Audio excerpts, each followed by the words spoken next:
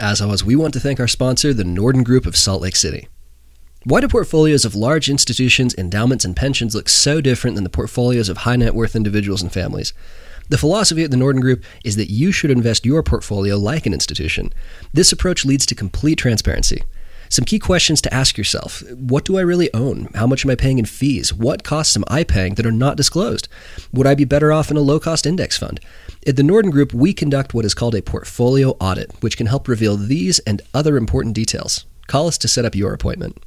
Investment advisor services offered through Town Square Capital LLC, an SEC-registered investment advisor. SEC registration does not constitute an endorsement of the firm by the Commission, nor does it indicate that the advisor has attained a particular level of skill or ability. Town Square is not affiliated with any other named entity.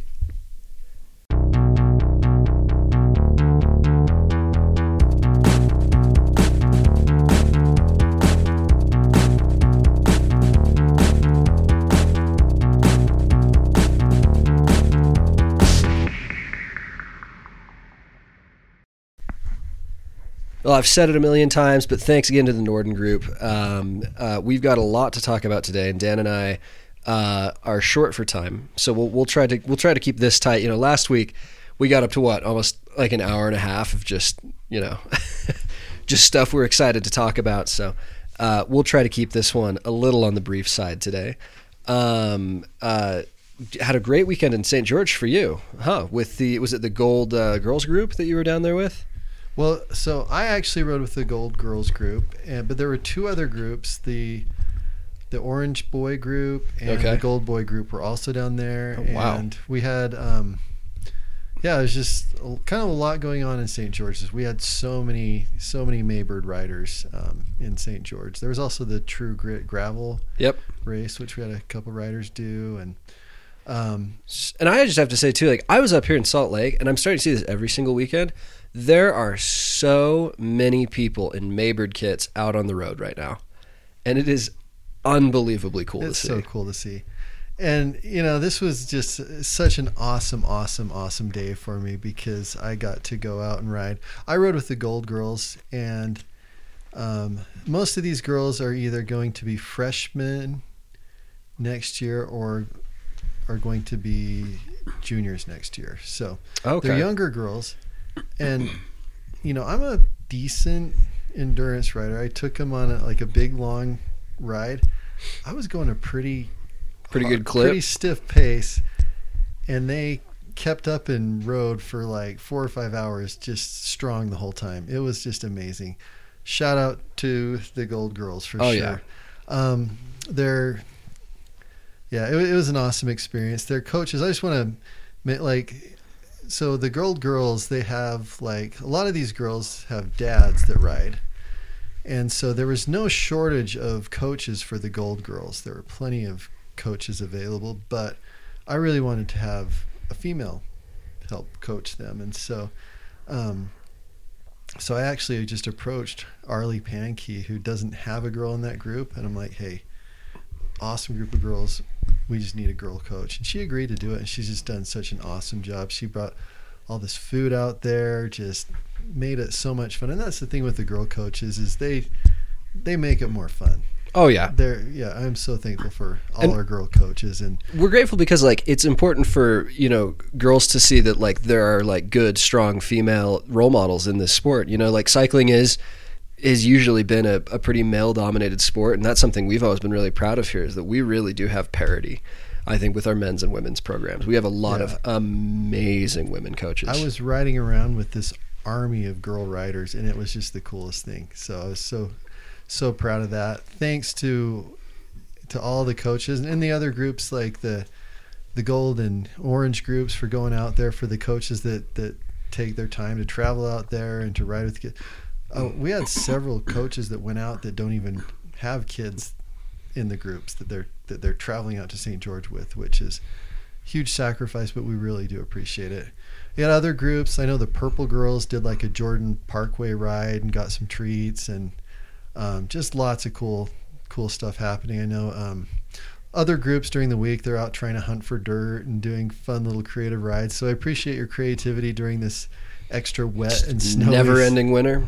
Yeah. Snowy season, but thanks for getting out and having fun. I was So Nora Johnson wanted me to shout her out. So Nora, be sure to listen closely to the secret word at the end of the podcast, okay? Okay. Because so if you want a shout out, just ask. You'll probably get one. Okay. So it was awesome weekend thing. I just can't tell our coaches and volunteers how grateful I am for just making so many awesome experiences for these kids. These kids are so lucky to have such great people who are just awesome role models, who their professional time is worth a lot. Oh, yeah. Like if these people were to bill what they could probably bill an hour for, for their time, we'd have to charge more in team fees. So, thank you. You folks are wonderful. So one thing, Joe, and I just wanted to mention really quick is we are trying to get out and ride. Yes. And it's chilly outside. Yes. So we just want to talk about really quick, just about dressing warm enough. Do you want to start there, Joe? Yeah, it's a little tricky. Usually this time of year, and usually when we start Maybird, it's warm. Or at least it's sunny. And so if you're out mountain biking, like you can get away with just arm warmers, or even like some people, if you're really tough, just, short sleeves and like you're riding in the summer. I don't think that's a good idea. I think riding in the cold is discouraging. If you think it doesn't bug you, there's also some good like physiological reasons that it is bad for you that I think we'll touch on really quickly. If you're having a hard time finding warm weather gear, talk to your coach, talk to us. We'll, see if we can find, if you have a whole bunch of used gear that you're not using anymore, arm warmers that you never use, or a jacket that you don't fit anymore, we would, love to find a new home for it. There's lots of kids that have been showing up to rides where it's freezing, wearing very little. If that is by choice, don't do that. If that's not by choice, let's have a conversation, see what we can do, because I'm looking forward. I wouldn't be surprised if we had another 2, 3, maybe even 4 weeks of pretty considerably cold conditions. Like for reference, if it's below 50 degrees, I'm wearing a jacket, I'm wearing leg warmers, I'm wearing gloves and stuff. And I should say too, if any like my boys are listening, guys are listening, like dressing inadequately for the cold does not make you cool or buff or manly. If you're doing it by choice and you have warm clothes that you're leaving behind to look tough, that's dumb. Don't do it. And I think you kind of wanted to touch a little bit on sort of the reasons that more than just being uncomfortable, that's like a bad idea. Yeah. And you said 50 degrees, like pros cover their legs if it's below 70 degrees. Yes. Yep. And if you ever see like pro riders out riding, if it's 50 degrees out, they're completely covered up. Yep. And when we know some of that gear can be expensive, so Yep. I would suggest, at least get a thin pair of gloves, a tight fitting jacket, and some tight pants that don't flap around too much to at least keep yourself covered. Yes. I was going to say, cause really, when you're riding a bike, you're getting a lot of wind chill. Yep. Okay. A lot of you guys don't have a whole lot of insulation. Yep. And even if you did, certain parts of your body aren't covered by a whole lot of meat. They're very exposed to cold, and they're very exposed to wind chill. So you really do need to keep your body covered when it's below 65 degrees, we'll say. That's probably a pretty good number. Yeah. One of the most important parts of your body to cover is your knees. Yep. Because like, here's a little fun thing to try. Like put your hand on your thigh, on your quads, and it feels warm, right? Right. Okay. Put your hand on your knee. Did you notice a temperature difference? That is interesting, huh? I'd never noticed that before. Yeah. Your knees don't have a whole lot of metabolic tissue to keep it warm. They're like all the ligaments and bones and muscles in the knee are very exposed to the elements. And, Joe and I were talking earlier, you think about what cold can do to water. It can turn it into a vapor, mm-hmm. or it can turn it into a solid block. Right. Just temperature alone can change. And temperature can do that same thing to your ligaments. Right. And your muscle, like most of your body is water.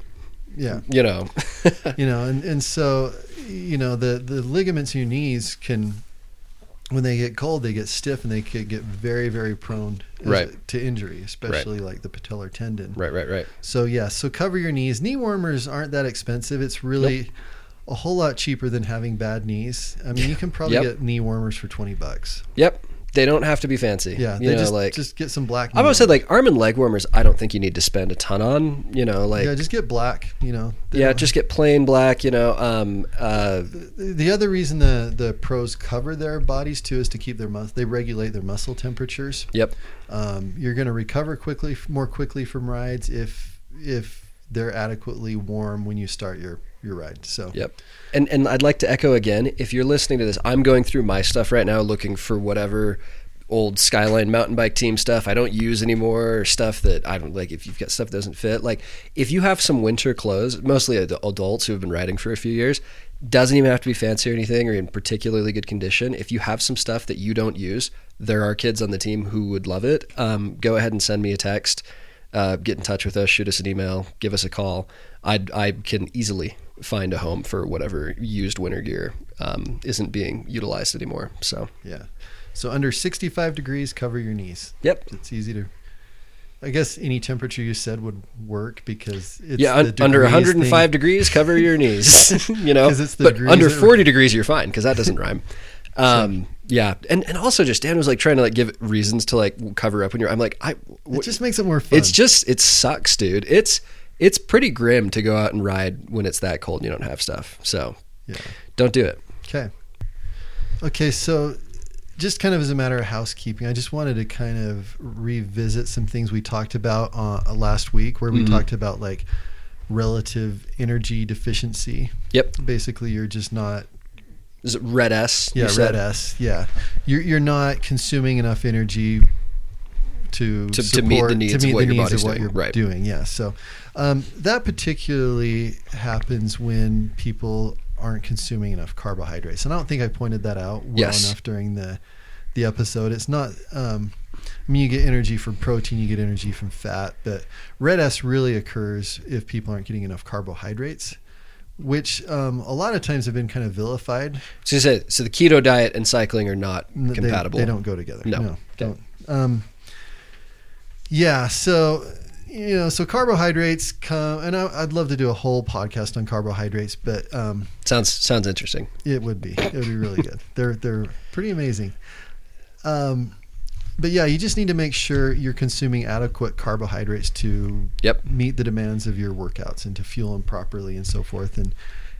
And carbohydrates are extremely healthy too. They shouldn't get the bad rap that they like we said last time. Everything has its place. If you're sedentary doing a desk job and then going home and watching Netflix, there might be something to say for being for the simple processed ones, right? But like potatoes, vegetables, right, rice, beans, whole grain breads. Eat a lot of those. They're good for you. They're delicious. They fill you up. Right. They have lots of nutrients in them. Your body processes them differently than it would like a refined, highly processed carbohydrate. So if you're not working out, during your normal life, really try to focus on the more wholesome carbohydrates like potatoes, rice, beans. But if you're on a ride, like eat a Pop-Tart, right? Like exactly, that's almost your that's what I was saying that hoping you'd say yes, because I did that yesterday, because I was out riding and I did 3-ish hours yesterday and it was cold and I was like kind of bummed riding on my own, and I was like, you know what, sounds so I went to Sev and I got a Pop-Tart because I'm like, this is the time to eat that. I don't think that a Pop-Tart is less healthy than a packet of birthday cake gel that you would buy at or like a honey stinger waffle, I don't know. I think there's something to be said for the scratch mix and stuff, what you're drinking. I'm really skeptical of expensive ride food. I don't know. I just what's the difference between you see a lot of them Cliff Bars really aren't even that effective for ride. No, and I love Rice Krispie treats. That's one they're light and everything. Before I spin and after I spin I have a bowl of cereal and then. Right. It's a treat. I enjoy it, but it also fuels the work, and it does the point is it does about the same thing, and probably cost a packet of Pop-Tarts was $1. Yeah. A lot of these energy bars are $2.30 a piece. I don't. Yeah. There definitely are some things that you would you can't eat a Pop-Tart during a race. No. Yeah. So we should clarify. Yeah, and you do need to be familiar with what you eat during races, during practices. Mm-hmm. But yeah, the point is, like, if you're out riding, especially if you're out like doing like a long road day or something, stop at the Sev. Don't look for something. Like, this is your time to go and eat a Twinkie, eat a Twix. There's I don't think there's a substantial difference between that and another gel that's probably significantly more expensive and will make you smile less. Yeah, just make sure you're getting adequate fuel for the work that you're doing. Yep, simple stuff. So, should we do a quiz? And again, we're tight on time today, but we have to talk about the race that was yesterday, Dan. Okay. There's actually a lot of bike racing news. We'll go over it. I'm going to incorporate some of it into my quiz, but we just have to talk about Milano-Sanremo, which is the first of the monuments. It is one of the oldest races in cycling. It is the longest race in cycling, 299 kilometers, 230-ish miles, I want to say, off the top of my head. Super interesting race. It's basically 6 hours of doing nothing, just cruising along the beautiful Italian coast or whatever. And then in the last 10 minutes, it's like the most electric 10 minutes of racing, I read somewhere this morning. It finishes on a climb that is not very steep and that's not terribly long. It has some switchbacks, and the riders will go up this climb so fast that they are braking uphill to make the corners. It is absolutely incredible. I am going to have spoilers, so I'm going to give you your 5 seconds to tune out and go watch it.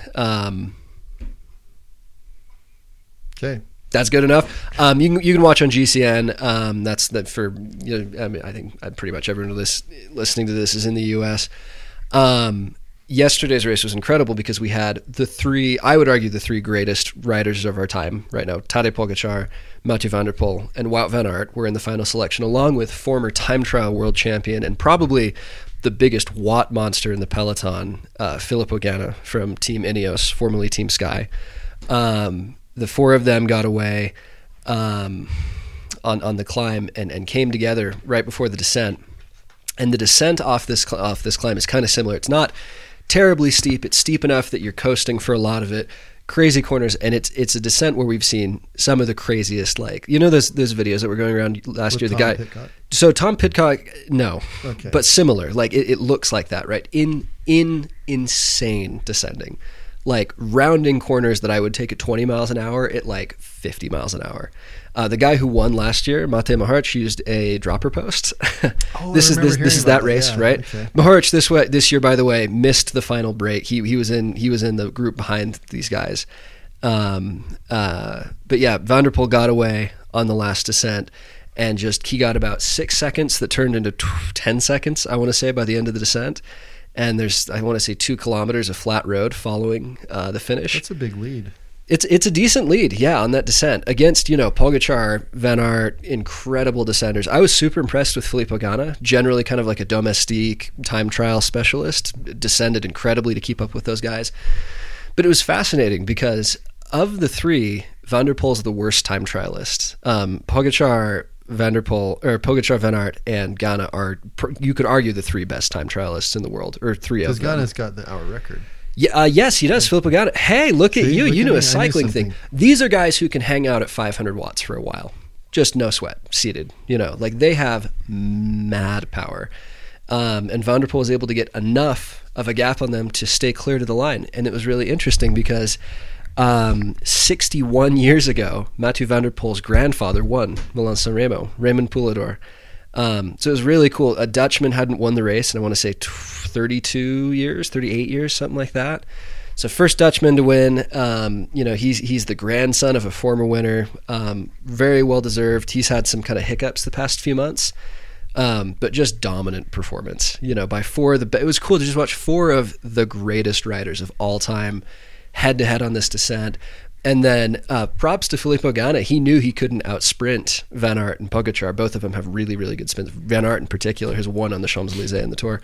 Ganna just basically did a 1-minute time trial. Like, it wasn't even really a sprint. He was like almost seated for a lot of it, and seated was able to distance Tadej Pogačar and Wout van Aert, which was absolutely insane. So go back and watch it. Really, really, really cool race. Again, probably GCN is where you're going to watch that. So we'll do a very quick quiz. Again, we're time sensitive today. Jump straight into it. Another current event. What other big cycling race started yesterday? Cape Epic. Cape Epic. There we go. This kind of second question here. Was that my quiz? No, that was the first question of the quiz. Yes, so I got one right. You got one right. So yeah, the Cape Epic started. Cape Epic, if you're not familiar, is kind of the Tour de France of mountain biking. It is a 7-stage, well, technically 8-stage. The first stage is a prologue, I believe I'm correct in saying. Multi-day stage race that's kind of comparable, like almost doing what's like a prologue again? Prologue. It's like in this case, it's I'm like, asking for a friend. It's like an abbreviated opening stage. So for the Cape Epic, it's usually a mass start where you and your partner go with everybody. The prologue, which happened yesterday or early today, time zone difference. You and your partner go and it's like a time trial. So they let them out at like staggered intervals. It's not as long as a full stage. And your question, by the way, is who won that? Chris Blevins. Chris Blevins. Do you know his partner's name? Vince, I don't know. No, Vince. No, that's not even close. His name is Matt Beers, a South African guy on the Specialized Toyota team they're racing for this year. Local guy. Cool to see an American up there. And we got Nino is there. We've got like who else? Who else is in? Keegan Swenson and Lachlan Morton. So if you watch Point to Point, Lachlan Morton, former Tour of Utah winner, Australian guy, but lots of connections to Utah. We see him here all the time. I don't know how they did. Didn't check that yet.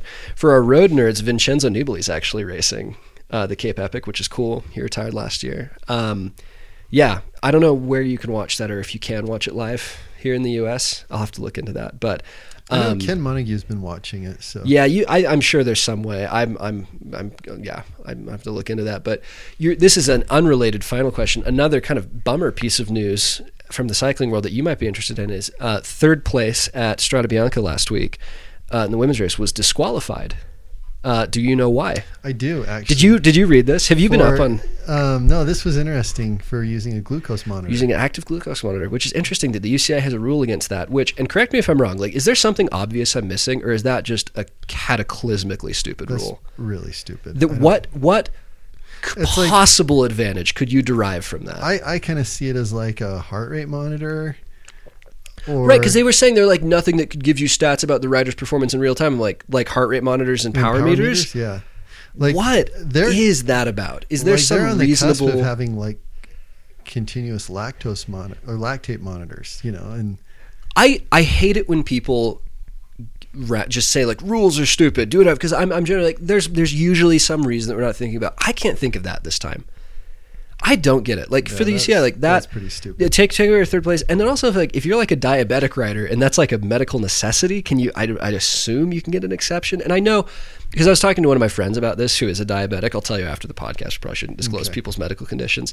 Bike World Connection. He's like, it's frustrating to see non-diabetic individuals using those because they're hard to find, and it's kind of contributed to shortage with athletes using them. But like, it shouldn't be like a rule that you can't. And the fact that they like took a week to decide to disqualify that, I don't know. Yeah, that was pretty stupid. So yeah, maybe we'll have a follow up on that later. But today's topic is interesting, and it's answering. We've had this question a couple times. I think most recently from Hayden Fonger, if I remember correctly.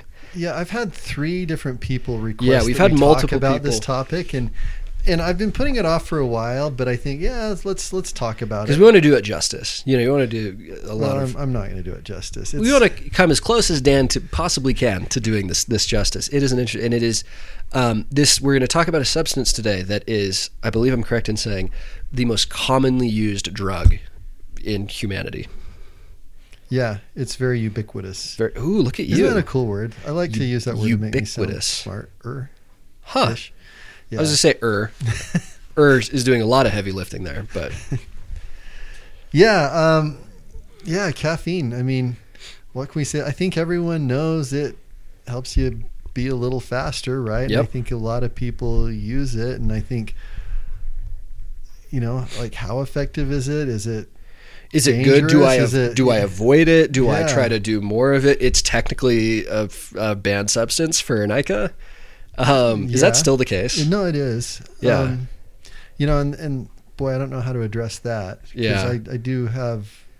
Well, anyhow, so let's first talk about like magic bullets and supplements, right? Right. Everyone wants to be able to like to buy something Yep. that they can take Yep. that can make them a little bit faster on top of what they're already doing, right? Outside of athletics, this is the case. It's like, this is a magic bullet to have 25% returns overnight, or to lose 15 pounds or whatever, you know. And then in cycling, it's always like, this one thing will make you 10% faster or whatever. You know, the industry's full of people trying to hawk that stuff. Yeah, absolutely. And let me just point out that, you know, there's a difference between supplements and medications, right? Yes, critically, that supplements are not like regulated or anything. They can be whatever. They don't have to be what they say. Like there was that big study a while ago where they tested a bunch of like popular supplements that didn't actually contain the active ingredient they were advertising. Like, you know, a lot of times they do, and in theory they should work. Yep. But in the form that they're presented, they just pass right through your body, and your body really doesn't. Or in the worst case, they can be actively dangerous because, like, the FDA doesn't like regulate those. Yeah, some possibly could be. And I would say, you know, I mean, if something's a medication, it's been studied by very smart people. Yep. And there's a lot of money on the line. You could sue somebody if something went wrong, so they make sure it doesn't. And if it's a medication, you will notice a difference. Yes. Yeah, I mean, you'll. Properly prescribed, for better or worse. Sometimes, right? You know, yeah, you will notice a difference. With supplements, you may or may not. Mm-hmm. They might help. Yep. They might not. And a lot of times, it might be doing something so small that you really can't perceive it. You know. Right. Right. You know, so for that reason, I would almost put caffeine more almost in the medicine class, because you will. It is something you will either notice it or its absence. I think, depending on how much caffeine you're intaking on a regular basis, right? Yeah. And like I said, I don't think this is the first time anyone listening to this has heard of caffeine. I think it's something we're all probably more familiar with than we maybe should be. Right. But so the World Anti-Doping Agency, WADA, has basically, what they have done is they have found any substance that could possibly provide a benefit and made it banned from the sport. Right. And we're talking substances that have like a minuscule effect they will address. Like, there's weird. It's a huge I wish, you know, it'd be interesting with someone with like a medical background to go over this list, because it's pretty. There's a lot of things. There's a lot of random crazy stuff that you've never heard of before. And in fact, there's a lot of people that have actually been in trouble for doping because they accidentally took something that was on that list, and I believe that could happen. Yes, like Matthias Flukiger, I think, is the most recent high-profile case of this. Swiss mountain bike rider did seem to genuinely accidentally ingest something that has some potential conceivable benefit. You know, like, not all doping violations these days are people just, they're not all doing malicious. EPO and blood doping. I don't think anyone's trying to do it maliciously. I don't think that's really. No, I think in many cases these are genuine. Or Katerina Nash, did you hear about this one? This is really interesting. She had a doping violation because a appetite increasing medication she was giving to her dog, who was dying of cancer, got into her food and was high enough in her blood to test positive. And she almost got in pretty serious trouble. And then they decided, like, hey, this is stupid. Like, technically this medication could conceivably improve your performance. But she said she'd accidentally administered this medication to her dog without wearing gloves, and it almost prevented her from competing as a professional. So if you're like a pro subject to testing, you have to be really careful what supplements you take. And anyhow, that's kind of a little bit of a tangent. We should do another episode on that. I think it'd be interesting to talk about. But long story short is, like, for the most part, supplements, if a supplement's going to benefit you, it's been banned. Right. And if it's with one major exception. Well, no, there's actually a few. Well, that's less theatrical, Dan. With one major exception, asterisk. Okay. You know, and those and out of those exceptions, Dan just dropped his phone, by the way. I just dropped my phone. I'm not going to cut this. We're short on time today. We'll just keep going. So out of those exceptions, you know, obviously we're going to be talking about caffeine. Right. A couple other runners up, maybe we could call it. You know, beetroot juice. Oh, okay. Has some pretty, like, some some pretty verifiable benefits for some people. Well studied, Yeah. Sodium bicarbonate is another. Both of those I would say are very marginal, probably compared to caffeine. Right. But let me point out, like on the subject of supplements and caffeine and all this stuff, you can take these supplements and you might or might not notice a difference. But if you have a good healthy diet and start eating more like vegetables and getting healthy proteins, and you'll notice a huge difference. Yeah. Oh yeah. In fact, you'll notice an even huger difference than potentially with like caffeine or pretty much anything you could take. That's probably the biggest thing that you could do that's going to provide the best benefit of all is like fueling, just getting your carbohydrates. Yeah. Those are all maximal gains. Yeah. I would put caffeine in the marginal gain category. Really? Yeah. Interesting. Okay. I don't think it's as beneficial as some people think. Interesting. Like on a 10K time trial, they found that on average it had about a 3% benefit, which is something. That's thousands of dollars in the bike world. Okay, it's something. But it's not it's not everything. No. But that's only for some people. I was gonna say, because it depends on, because I am not, I didn't like grow up like having a lot of caffeine consumption, and I'm like not a coffee drinker and stuff, like, so like caffeine might affect me way more than somebody who, like my fiance, caffeine is a very regular part of her diet and everything. So maybe like, could the absence of caffeine in a performance for her affect her more than the presence of caffeine for me? Like, is the benchmark that significant? Well, and it's somewhat controversial too. Like, really, like caffeine tolerance is not. There's people that disagree on that. Really? Yeah, and we'll talk about that in a sec. But yeah, caffeine. First of all, genetically, there's some people that are responders and some people are non-responders. Really? And some people that kind of respond. It's based on basically how fast they metabolize it. Interesting. Okay. But it roughly around 10% of people, maybe more. I've seen up to almost 30%, but I'd say 10% is a decent number of people don't respond at all, and some might even respond negatively to it. Really? Yeah, just genetically. And we say respond to like in terms of the effects on their athletic performance narrowly, or it wouldn't generally. They wouldn't be benefited. It would slow them down. At worst case, slow them down. But typically it would just wouldn't do anything, right? I mean, it would just make them jittery. Okay. Yeah. So yeah, it is kind of debated. Like I guess like how beneficial it is depends on you as an individual. Okay. To some people it's actually quite beneficial. To others, it's not. Not so much. Okay. So, yeah. So how does caffeine work? There's, I guess, what is caffeine? I don't know. Like, is that what is it? Okay, so that's a good question. Because it's naturally occurring, right? Yes and no. There's naturally occurring forms which come in certain plants and like coffee beans, cocoa beans, tea leaves, and yeah. It's there's also a synthetic version. Okay. But the thing is they're identical. Yeah, it's not one of those things where like synthetic lab made caffeine's probably about the same. Yeah, right? like one's not more healthy than the other. Yeah, like it's the exact. Like on the molecular level, it's the same thing. It's identical. Okay. Yeah. So, so that's kind of interesting to point out. Okay. So how caffeine works is when we make energy, we talk about ATP, which is kind of the energy currency of the cell. That stands for adenosine triphosphate. That adenosine it'll go out into our brain and we have adenosine receptors that the more energy we produce, these adenosine receptors absorb the adenosine, and when they get full of adenosine, it signals the brain to get sleepy, so we'll rest.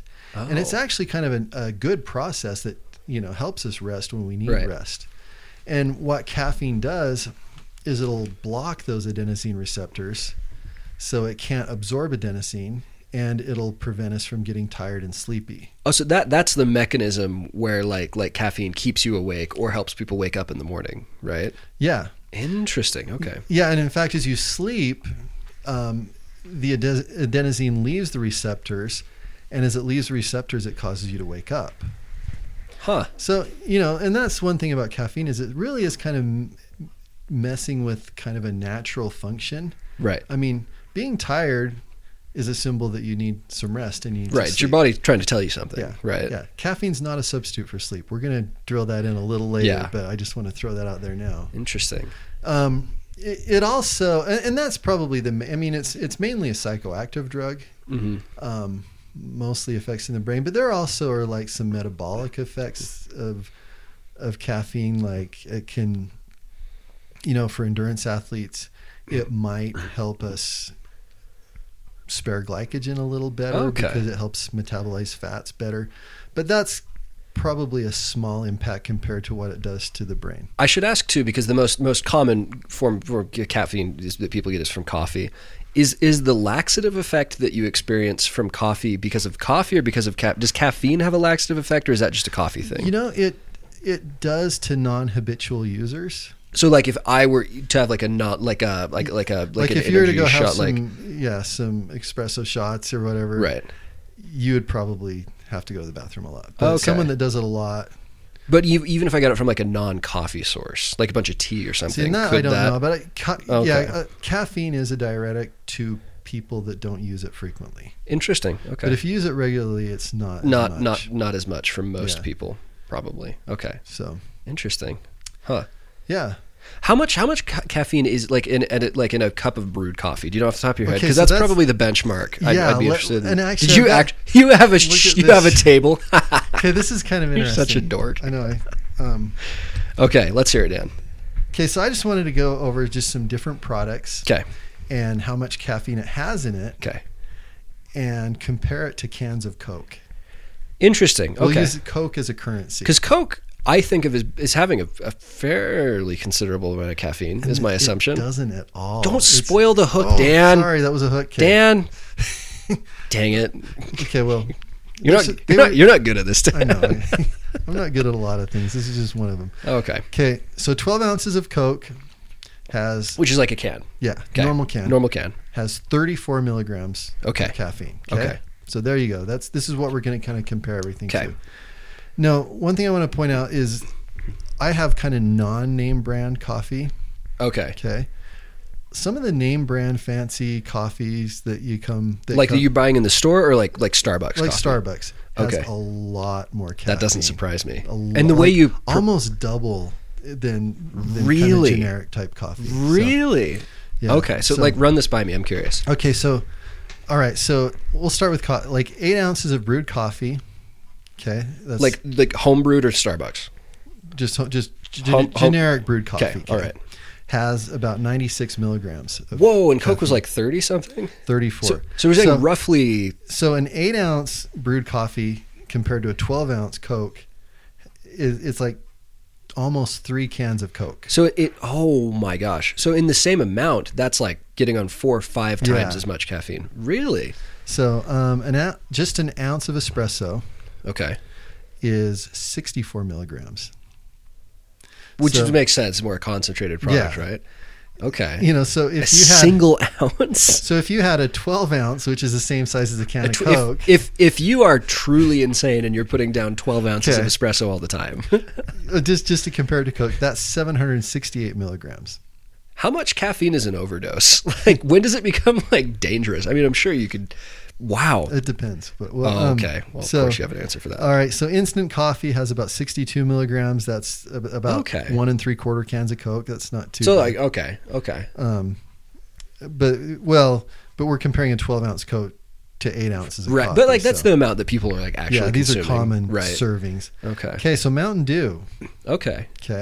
Has 55 milligrams. Whoa. That's about 1.5 cans of Coke. Really? So like almost twice as much as Coke. I didn't realize about 50% more. I'm not a Mountain Dew guy though. Yeah, I don't so maybe people knew that. I'm a Coke. I like Coke, but I don't like Mountain Dew. This next one's the one I drink a lot of. Okay.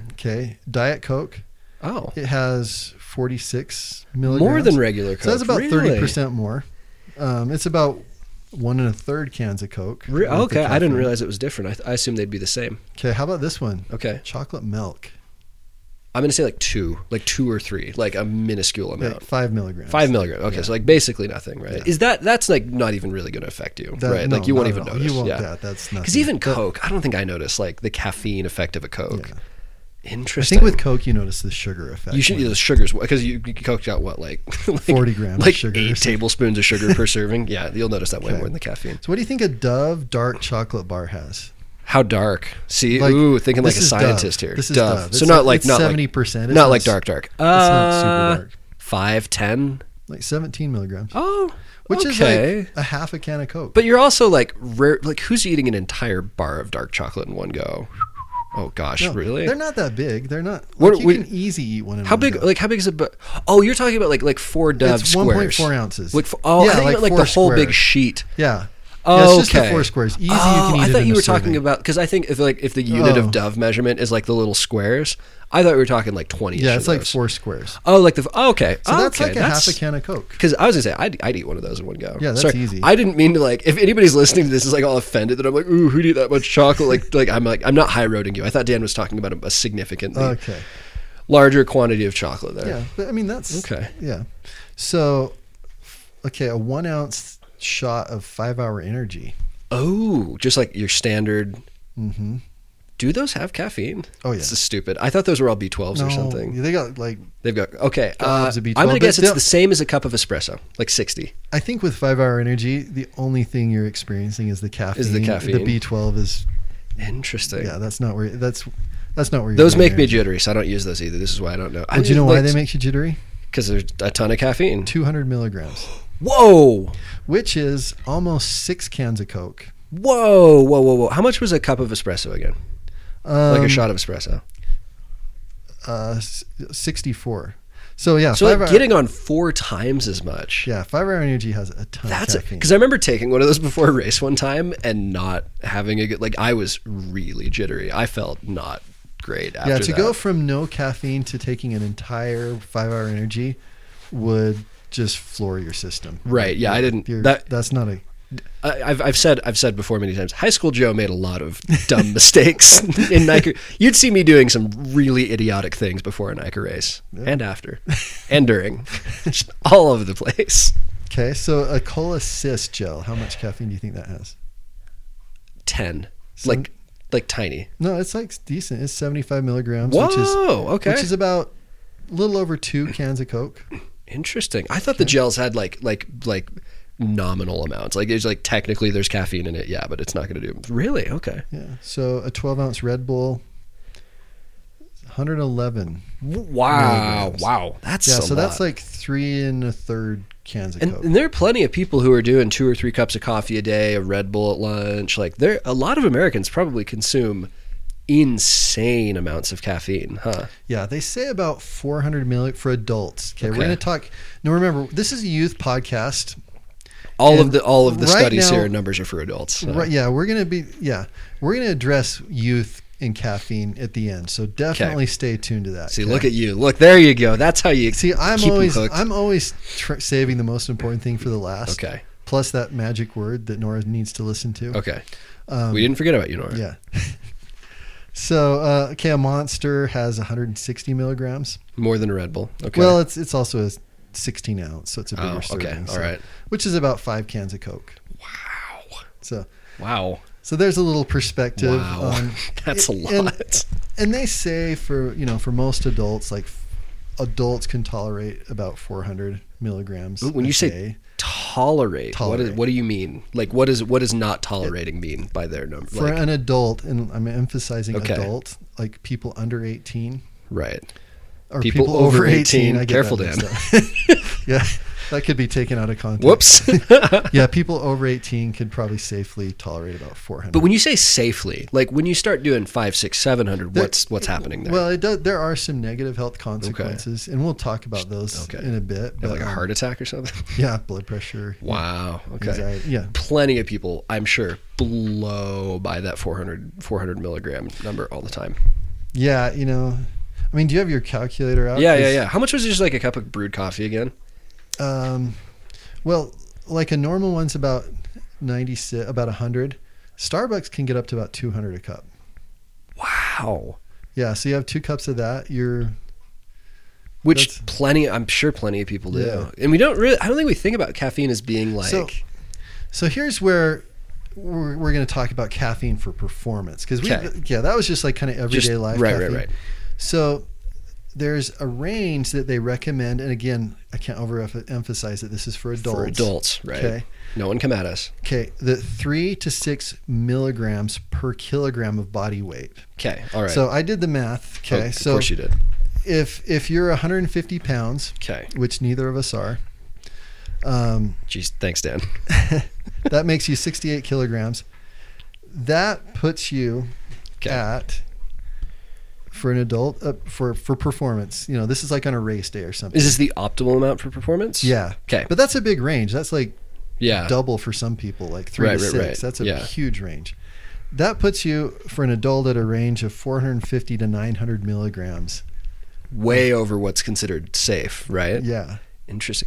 Because is it one of those things like sugar where, like, if you compare person A who's sedentary and just sits at a desk and watches Netflix after work to person B who's an active bike racer, person B can have a lot more refined sugar and stuff in their diet because they're burning it off. Does caffeine work the same or not really? I don't think caffeine caffeine you don't burn caffeine it. You don't burn it. You're not burning it, like right? You don't metabolize. But does the fact that you're an athlete make that safe? Well, again, this is for performance. There's a difference between doing something for performance. Health and performance are not the same. They're not always the same thing. Like, it's a Venn diagram. There's sometimes crossover, but not always. Yeah. I've always said pro cyclists are not healthy people. Yeah. So that's, to me, like, because I thought I drink a lot of caffeine because I drink Diet Coke. Right. And I drink more than I should. Yeah, you're a Diet Coke guy. I figured like on a big day. A big day, I might be close to 200. Wow. On a big day. Like, I'm realizing that. So, like, coffee and energy drink users are the ones that need to listen up here. That's true. And that's one thing, a lot of articles because like, it used to be like youth would get their caffeine from soda pop. And they're now more getting it from coffee and energy drinks, which is putting them over a safe limit for youth. And we're going to talk about that in a sec. Okay. But yeah, you really don't get a whole lot of caffeine from soda pop, but you do get a lot from like energy drinks and coffee and so forth. So, so yeah, I don't. So that 450 to 900 milligrams, that equates to like up to 26 cans of Coke. That is a lot. Wow. That's a ton. That's crazy. And it's interesting that like Starbucks probably deliberately, because I know that coffee will have more or less caffeine depending on how you make it. They must be doing that on purpose, right? Well, I think it just makes it more desirable. You crave it more. Because has more of an effect. It's more noticeable, probably. Interesting. Okay. Yeah. Huh. And so the reason I point that out is if you researched how much caffeine you were supposed to take during an event, that's probably the number you would come up with, 3 to 6 milligrams per kilogram of body weight, which for myself and Joe, that's probably too much. We probably couldn't handle that much. I think you'd have to be somewhat habituated to and that probably comes into account too, because you kind of can become less tolerant to or more tolerant. Because I was going to ask that, like me versus like somebody who has a lot of caffeine in their diet. Because I have very little versus somebody who has like a lot. That'll be totally different for the two of us, right? Even if our genetic predisposition to respond to caffeine is the same, your use of it will change things, right? It does, and it's because you get more of those adenosine receptors, or they become. My understanding is that you almost get more of those receptors, and so you need more caffeine to block those receptors, and so you do, and even that, like I said, I saw some people claiming that even if you are tolerant to caffeine, there still is a benefit in sport. But because I was going to ask, because the biggest question I think that we get and that most people have is like, I'm a Nike racer. I really want to do well in this Nike race. I usually drink 2 cups of coffee per day. Do I change that on race day? Do I do 3 or do I do 0? And in the end, I would assume the answer is do the same. Okay, if you're and maybe we should just jump to this part, which is probably the most critical part to get to, because we're dealing with a group of youth athletes. So the American Academy of Pediatrics recommends that youth ages 12 to 18 limit their caffeine intake to less than 100 milligrams per day. Okay. Lots of people are going way above that. You know, because some of the undesirable effects of caffeine, it temporarily reduces iron absorption. Ooh. It temporarily reduces a lot of vitamin absorption. Okay. It can also be like a gut irritant for some people. But probably, well, and we mentioned too, it can increase blood pressure, and it can raise anxiety levels. Okay. But probably the biggest thing for youth and for anybody is it disrupts sleep. Okay. And teenagers and those under 18, they need their sleep way more. Oh yeah. Than adults do. Right. It's just so important. And caffeine is not a substitute for sleep. No. Say that again. I'm going to ask a really annoying, but I hope interesting question. Let's say there's somebody listening to this who is like, the 15-year-old Nike racer, could be male or female. And they're like, I am getting way more caffeine than I should. I'm in the 400 milligram per day range. I've got a race coming up. Do I reduce it? Because I almost wonder if you are using that much and then you just reduce it out of nowhere, you'll probably feel bad because your body is used to having all that caffeine in yours. Like if you decided the morning before a Nike race, okay, well, I'm only going to have 1 cup of coffee in the morning where I've had 3 every morning for the last 5 years. That might have a detrimental effect on your performance, right? Absolutely. And for habitual caffeine users, like it can have a negative effect on their training too, because really? The training quality leading up to okay, that makes sense. Suffers because they're dependent on the caffeine. Okay. But it does, like I know Kate Courtney and a lot of other people will reduce the amount of caffeine they take leading up to an event, so that it has a bigger effect on the event itself. Can't talk about that when you got a Red Bull helmet though, huh? Yeah, I wonder if she actually drinks Red Bull. I wonder, are we going to slander? Are we going to get like a cease and desist letter? I don't know. I just think like that's one of those products that like, I don't know. That's not like a product I imagine a lot of like professional athletes would actually go out of their way to use, is it? Maybe. Sometimes. Like when you're bonking on hour 8 of a giant ride, then maybe, but I'm like, these people can't be normal Red Bull. Like, and we should say too that like energy drinks are not good for you. Like we're comfortable. Can I say that? Energy drinks are horrible. Energy for you. Drinks are like coffee, caffeine. Like I don't know, figure out what works for you is basically what we're saying, and be conscientious of these kind of limits. But like, you probably shouldn't have energy drinks be part of your diet, right? Like those. I mean, they'll nuke your kidneys if nothing else, right? Any of these things as youth really probably lean away from it. I really don't think. I think the youth listening to this should. I don't think they need coffee. I don't think they need soda pop. I think they need sleep. I think they need a healthy diet. Right. And that's going to make you faster and feel better than anything. Drink water. Yeah. Really trying to, because I know a lot of people my age go through a lot of energy drinks. Like that is something that just, there's no good reason to be consistently consuming a lot of energy drinks as part of your normal diet. Yeah. Are we comfortable saying that? Yeah. Yeah, don't do that. Yeah, so we talked a little bit about, so basically, you mentioned earlier, like caffeine's not allowed at NICA. Yeah, I was going to say, how do we address that? Because I would never want you to encourage you to encourage like NICA rule breaking. Yeah, but I would say that we're going to talk about racing apart from NICA. Okay. And I'm just going to leave that out. I'm not we're not even going to like. NICA doesn't blood test. But I think if you followed that rule, I think you have things exactly in reverse of how you should be doing things. Right. Because say you are having like 400 milligrams of caffeine a day, and then on a NICA day you follow the rule perfectly and you don't take any. Right. And that's like exactly backwards. When in reality, it should probably be like, you probably shouldn't have caffeine as part of your regular diet, but on race day, right, maybe have a little bit. Right. I think that would be healthier than but I'm not really. I'm not a Nike coach right now. I'll say it. Like, I don't know, man. But I mean, that's referring to like I-Cups and national races. We would right? never be talking about Nike, Dan. Never even. How could you even imagine? Yeah. And so I think that would probably be a healthier way to approach, like extreme moderation throughout your life. So you're getting good night's sleep and focusing on good nutrition, and then on race day, you can have a 5-hour energy, and if it helps you out, then it helps you out. If it makes things worse, it makes things worse. Well, and to like loop back into what we started with, talking about like banned substances and stuff like that, like the only reason that WADA doesn't control caffeine like anything else is because it's just such a normal part of everyone. Like if it wasn't, and they used to.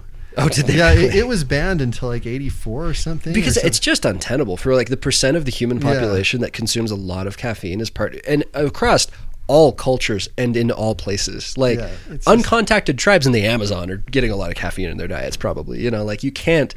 They do still monitor it, and I believe like insane of doses they would probably if you've got like 2,000 milligrams in your system or whatever. Yeah, it is still something they do monitor, but they haven't banned it. And so I do want to ask, because I know we're probably having to be conscientious of time today, like what are, when you say like 400 or 100 is the safe limit for somebody per day, going over that, what's the risk there? Is that, because I know that energy drinks are bad for your kidneys. Everybody's heard that. Is it because of the caffeine or? Well, we talked, just about the iron absorption and some of the, and some of those things are, are more impactful on people that are still growing and brains that are still developing. Right. It's similar to alcohol, Okay. It's something that, under 18 needs to be used in very extreme moderation. Right. And, but so let's talk about really quick. So we've established that, during your normal life, you should moderate it extremely, keep it below 100 milligrams. Right. On race day, for some people, a good percentage of the population, it's probably going to help you have a better performance at I-Cup and national races. Never at NICA, ever, ever. And the things you'll have to keep in mind then is like, so caffeine at quickest takes about 20 minutes to start entering your system and peaks at about an hour. Oh, really? Yeah. So it's not like 5 minutes after you take it? No, it takes... Oh, really? Gum is the fastest because it absorbs through the mouth. Okay. But if you're drinking it or taking it in your ride food... Caffeine gum? Yeah. Is that a thing? People use it because it is the fastest. I've never heard of caffeine gum in my life. Okay, go buy some. You can buy it on Amazon. Yeah, there's... What? Yeah, it's a big thing. Really? Yeah. I've been on this planet for almost 24 years and I've never heard of caffeine gum. Okay, well after the podcast you can look it up. I don't doubt it. I'm shocked. Okay. Oh, really quick to preempt the inevitable question: how do you know? This is trial and error, right? To know how you're going to respond to caffeine, you just have to try it, basically. Yeah, right? You just have to try it. Figure out how much you're taking. You have a great race. You do that again. Be conscientious. Figure out how much it is. Time. Make sure the time frame's right. See how you respond. Right. Yeah, and the one thing with caffeine is more is definitely not better. Right. The right amount is right. The right amount is right. Okay. If you take too much, it has negative effects. Yeah. But I was going to say, so with timing, it takes about 20 minutes to start feeling. It peaks at about an hour. So if you're going to take it before a race, a non-NICA race, mm-hmm. You would want to probably take it. You want to time it so it doesn't hit before you start. Oh, why? Because, so one thing, if you're already anxious and already on like a high, yep, your heart rate's high, that's going to make it worse. Caffeine isn't going to have a good effect on you. Right. Okay. Like if you're already anxious or have a lot of anxiety, caffeine isn't your friend. Okay. All right. Good to know. Yeah, and so if you deal with a lot of like race day anxiety, you really, having caffeine that morning isn't going to help. This is so funny. I have always been paralyzed by race nerves, even now. Like when my racing doesn't matter, even more than it didn't, right?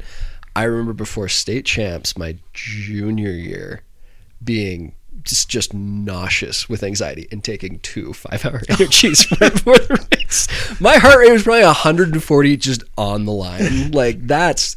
Wow. We should just write a book about all of the insanely stupid things Your face there was pretty precious. Wow. That's why I sucked. Well, that and a lot of other things, but that's one of the reasons I sucked. Huh.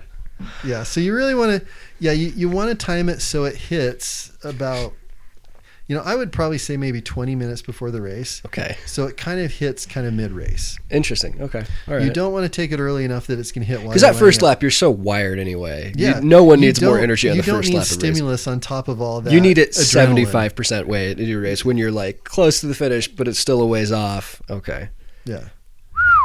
So, yeah. Sorry, So I timing, probably should have just whistled into the microphone. That probably hurt for everyone listening. Sorry about that. Yeah. So timing's really critical. And again, like, dosage is very critical. Okay. I would try to find the minimum effective dose. Okay. That's probably a good I one. think, for people that use 5-hour energy, I can't imagine ever needing more than a half of one. Which is crazy that they don't sell halves. They sell whole 5-hour energies, right? Like I've tried to take a whole one and it ruined my race. I took a half one. It was fantastic. Interesting. So, okay. Good to know.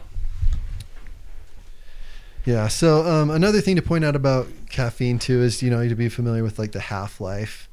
It varies a lot for people, but is that like half-life in like when it's going to come out, like be out of your system, or yeah. So like it's typically like an average of about a 5-hour half-life. Oh, so really? if you take like 300 milligrams, okay, 5 hours later you'll have 150 milligrams in your system. Okay. And then I've never been good enough at math for half-lives to make a ton of sense to me. 10 hours later you'll have 75 milligrams in your system. Interesting. And so that's why, like, never ever ever ever take caffeine after lunch. Interesting. I didn't realize it stayed in your system that long.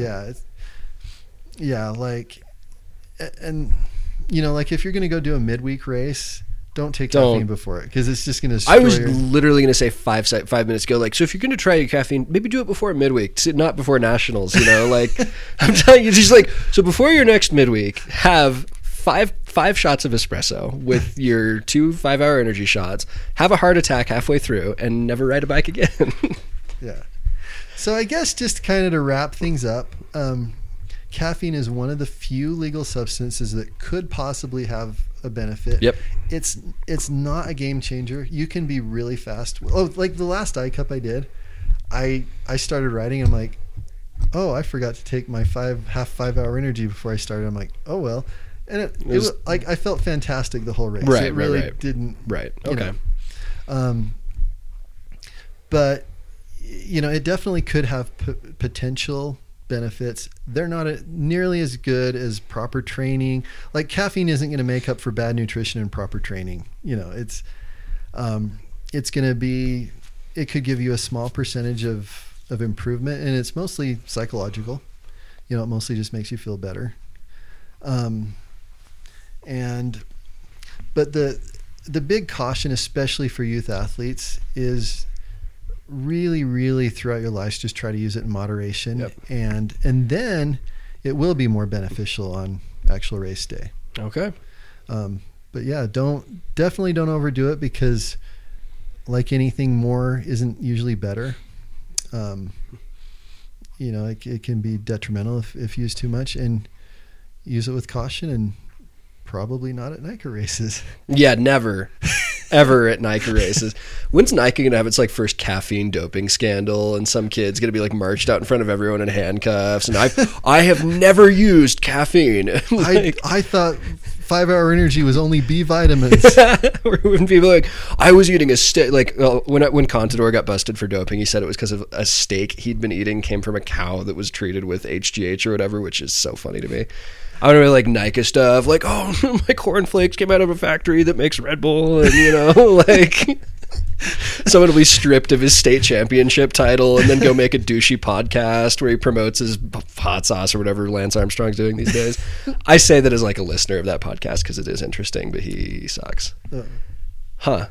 Fun little tangent to end with there. That had no value, but most of what I say here doesn't. But we forgot something really important. Oh, do you have a word already? I do. What's your word? It's Cinmmuah. Cinmmuah? Dan just has a stroke halfway through that. So it's not cinnamon roll, it's cinnamon roll. So when people inevitably send me DMs or whatever, I was trying to hold back a laugh and say it. The secret word is cinnamon roll. Okay, the secret word is cinnamon roll. I was trying to hold back a laugh while I said it. The secret word is diction. For all you choir nerds out there. Okay, well, text me cinnamon roll later, and we'll talk to you guys next week. There's always this look of panic on your face when you say something stupid, and I know you're just thinking, did he hear that? I really hope he doesn't call me on it. Like, what was it? You were trying to say tangential, right? And there's always just this panicked look for 2 seconds, like, oh no, I messed up.